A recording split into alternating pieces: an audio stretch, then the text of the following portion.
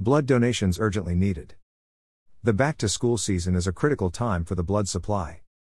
As summer ends and the school year begins, the Washington State Department of Health, DOH, and Northwest Blood Coalition urge eligible blood donors to schedule donations. According to the Northwest Blood Coalition, high school and college students make up almost 25% of blood donations. High schoolers and college-age youth are critically important members of our donor base, shared Vitalant Regional Director Jennifer Hawkins. The Northwest Blood Coalition is formed by 4 blood donation centers currently serving Washington State: Vitalant, Cascade Regional Blood Centers, Bloodworks NW, and the American Red Cross Northwest Region.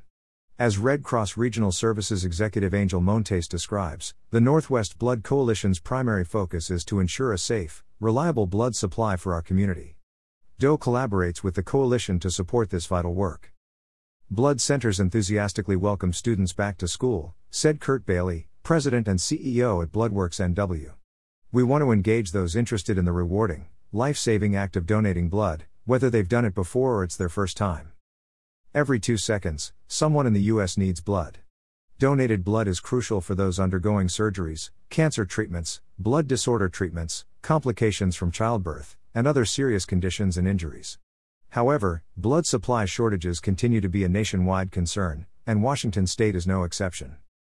We know that people want to help. Donations tend to slow when school is on break and summer activities are happening, added Christine Swinehart, President and CEO at Cascade Regional Blood Centers.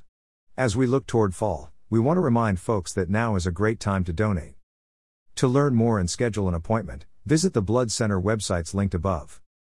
The DOH website is a source for a healthy dose of information. Find on Facebook and follow on Twitter.